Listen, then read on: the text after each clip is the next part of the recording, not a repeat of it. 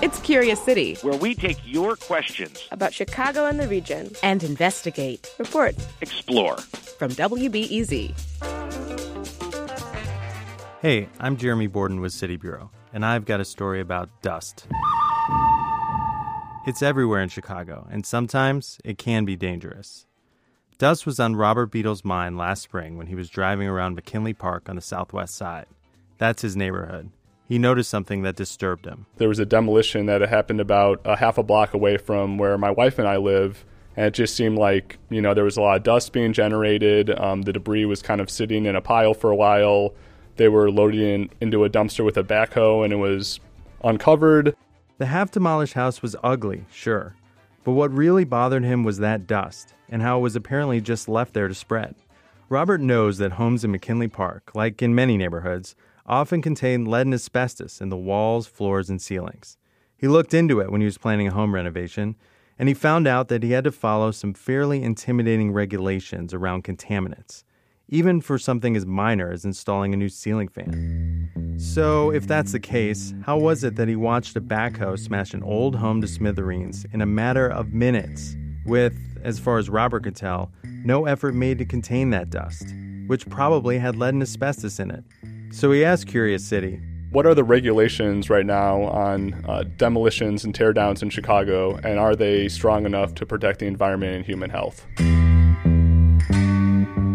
With Curious City and my City Bureau colleagues, we set out to answer Robert's questions about the current regulations for tearing down homes and whether they actually protect folks. And we learned that Chicago does have regulations about containing dust, but it's not clear they are strong enough. And there's evidence that enforcement is pretty spotty. But before we get to the rules, let's talk about what might be in that dust from a demolition. You've probably heard about the danger of lead in drinking water and in pipes, but lead paint that's pulverized into dust and breathed in or ingested isn't pretty either. We still have 38 million housing units in this country with lead-based paint. This is our dustologist, Dr. David Jacobs with the UIC School of Public Health. He studied the very thing Robert is asking about, dust kicked up by demolition. He went out into Chicago neighborhoods and tested dust in the air near 97 residential teardowns to see how far it could travel. Here's what he found. That is at 5 micrograms of lead per tenth of a liter of blood. Well, it's a bunch of confusing numbers. But here's something that's easy to understand. More than 90% of the teardown sites tested had significantly elevated lead levels nearby. And the contaminated dust spread farther than you might expect, an average of 400 feet. That's half a block. So yeah, the dust from teardowns, especially with lead paint, can spread to neighbors' homes and backyards. Jacobs particularly worries about children ingesting lead. It attacks the central nervous system, reducing IQ, reducing math and reading scores, and a long list. So the other thing with dust, it can contain asbestos. That's a building material that was used until the 80s in all kinds of construction because it is light, strong, and fire retardant. But if you breathe it, you can get asbestosis, a serious lung condition, or mesothelioma, a fatal type of cancer. Asbestos particles can also be part of that dangerous dust plume, which neighbors can breathe in, which is why this guy takes precautions whenever he sees dust from teardowns. My wife thinks I'm crazy. When we were pushing our kids in our strollers, I'd always be going to the other side of the street. This is Ian Cole. He's an environmental consultant who advises contractors on how to test for and remove contaminants like asbestos. That's required by federal law. We showed him some photos Robert took of the teardown near his house in McKinley Park, and he wasn't impressed. They didn't have any plan to wet the materials to cut down on the dust. They didn't have a plan to quickly remove it. They just left it there. Just a little bit of fencing was the only thing that could prevent this dust from blowing to neighboring properties. And that, quite frankly, is not enough. Cole says the best practices with lead and asbestos are actually pretty simple. Stop the dust from spreading. Here's what you do. Spray the site down constantly with water, and all employees should wear a mask. Now, there are laws on the books for these best practices Cole is talking about. In fact, the section of the city's municipal code that deals with the dust is pretty clear. It almost exactly mirrors everything Cole told us should happen to properly demolish an old home. Plus, contractors are required to notify residents living adjacent to the demolition site, so they can shut their windows and keep the dust out. What isn't clear is anyone enforcing these rules, especially when it comes to small residential demolitions. Cole, the environmental consultant, says they're not always enforced. In fact, he says most of his consulting jobs actually come from the suburbs, where he says enforcement is tougher than in the city. In Chicago, both he and Robert have seen that the dust is allowed to blow all over neighborhoods. Don't believe them? How about an alderman? You hear that one in the summer a lot. Like, holy shit, like my windows were open and these guys just came in and bulldozed the place while I was at work. I mean, I've heard so many of those stories. You got a house full of dust. Alderman Scott Wagaspack, whose ward includes high development areas like Bucktown and Lincoln Park. He says he gets hundreds of these complaints every year, and he's tried to get the building or health departments to crack down on developers who are covering his constituents in construction dust. But, he says, there's a general attitude about development issues from city officials under Mayor Rahm Emanuel. It was always hands off the developers. Let them get the job done. Stay out of their way. This is money coming in the door. It was always about money. According to Wagaspack, part of the problem is it's not really clear which department is supposed to be enforcing the rules about dust. So we went to talk to the commissioner of the Department of Buildings, Judith Friedland, to find out who is paying attention to residential teardowns. And what we heard didn't clear up the confusion. A regular single-family home is not going to have a lot of environmental issues. But our experts told us that lead and asbestos from some of these demolitions are risky. And in 2016, Chicago had more than 1,300 teardowns, a good portion of them residential properties. I wonder whether these single-family teardowns, which aren't subject to as much regulation, are kind of being lost in the shuffle. Well, they're subject to the same regulation. So, you're bringing this to my attention, so I will go look into it. I have not gotten a complaint that they're not. I do want to point out that the buildings department says it isn't responsible for environmental concerns. They say that falls to the health department. But despite repeated requests, the health department did not answer any questions about their oversight role. There is another protection, Friedland told us. Contractors have to be licensed to get a permit for a teardown. They also have to attest in a formal document that they're adhering to best practices for contamination and other issues. So, is anyone checking the demo sites to see whether they're following the rules? Or are contractors mostly just on the honor system? Well, we spoke to some contractors who said inspections are rare for smaller residential demolitions.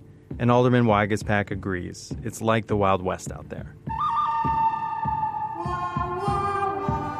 He has a background in construction, so he knows what he's looking for. He says many contractors do follow the rules. But Alderman Wagaspack also says the city's enforcement of best practices when it comes to residential teardowns is often non-existent. And some contractors ignore the regulation. How does he know? He and his staff often drive around neighborhoods and basically give contractors a hard time. He can't actually write a ticket, so it's a quasi-rogue operation. I'll block like a backhoe or something from being able to move. Or really? That's when in your car? That's when you get more of a response. You drive your car on the sidewalk and not on the sidewalk, like in the alley. There's ways. And how many times have you done that? A lot. But sometimes that's the only way to stop them. Wagaspack says he tries to work with the buildings department since they have the most inspectors. But he says they're overwhelmed. And again, once a contractor starts, demo crews can take out these smaller homes before you can say the word inspector a few dozen times. He says it used to be different before Mayor Rahm Emanuel dissolved the Department of Environment back in 2011. Back then, Wagaspack says he could just call up that commissioner and say, I've got a serious problem with one of these properties and I need an inspector over here now. And they were very oriented towards the issues of asbestos, lead, and stuff like that. And they would respond pretty quickly. Literally within hours. So this is pre-2011? Yeah. Theoretically, that responsibility now falls to the health department. But the public health department was nowhere near capable of managing that aspect of what had been built up over a couple years. I don't think they're up to speed like they should be. The data backs up the alderman. According to the city's data portal, the health department issued only one citation in 2017 for problems with dust and debris. By the way, the mayor's office did not respond when we asked them to clarify who's supposed to be checking up on residential teardowns. As for Robert's question about whether there are regulations on the books for residential demolitions and whether they are tough enough, yes, the city has laws that protect the environment, and so does the federal government. The law on the books here in the city is actually a pretty good one. But there's evidence that there's a big hole in oversight when it comes to these smaller residential teardowns. Robert said we had answered his question, but he didn't feel reassured. I think the sense that I got is that there really might not be enough manpower or attention to this issue, which I guess does speak to the priorities as it being less of a priority than maybe getting this development done. Either way, the solutions don't seem tough. Wet down any potential dust contamination, use cover containers, don't let dust spread, make sure every worker has a mask. But if no one is holding anyone accountable, what do you expect? Alderman Wagaspak says he can't get anyone to do anything. Dr. Jacobs, our dust expert, he took his findings to the city. He got no response. And Robert, our questioner, he called 311 to report the contractors, and he got no response. So, if you're worried about the dust, our best advice for now is to do what Ian Cole does. Just cross the street. This piece was reported by me, Jeremy Borden, for City Bureau, along with City Bureau fellows Tucker Kelly and Manny Ramos. Support for Curious City comes from the Conant Family Foundation.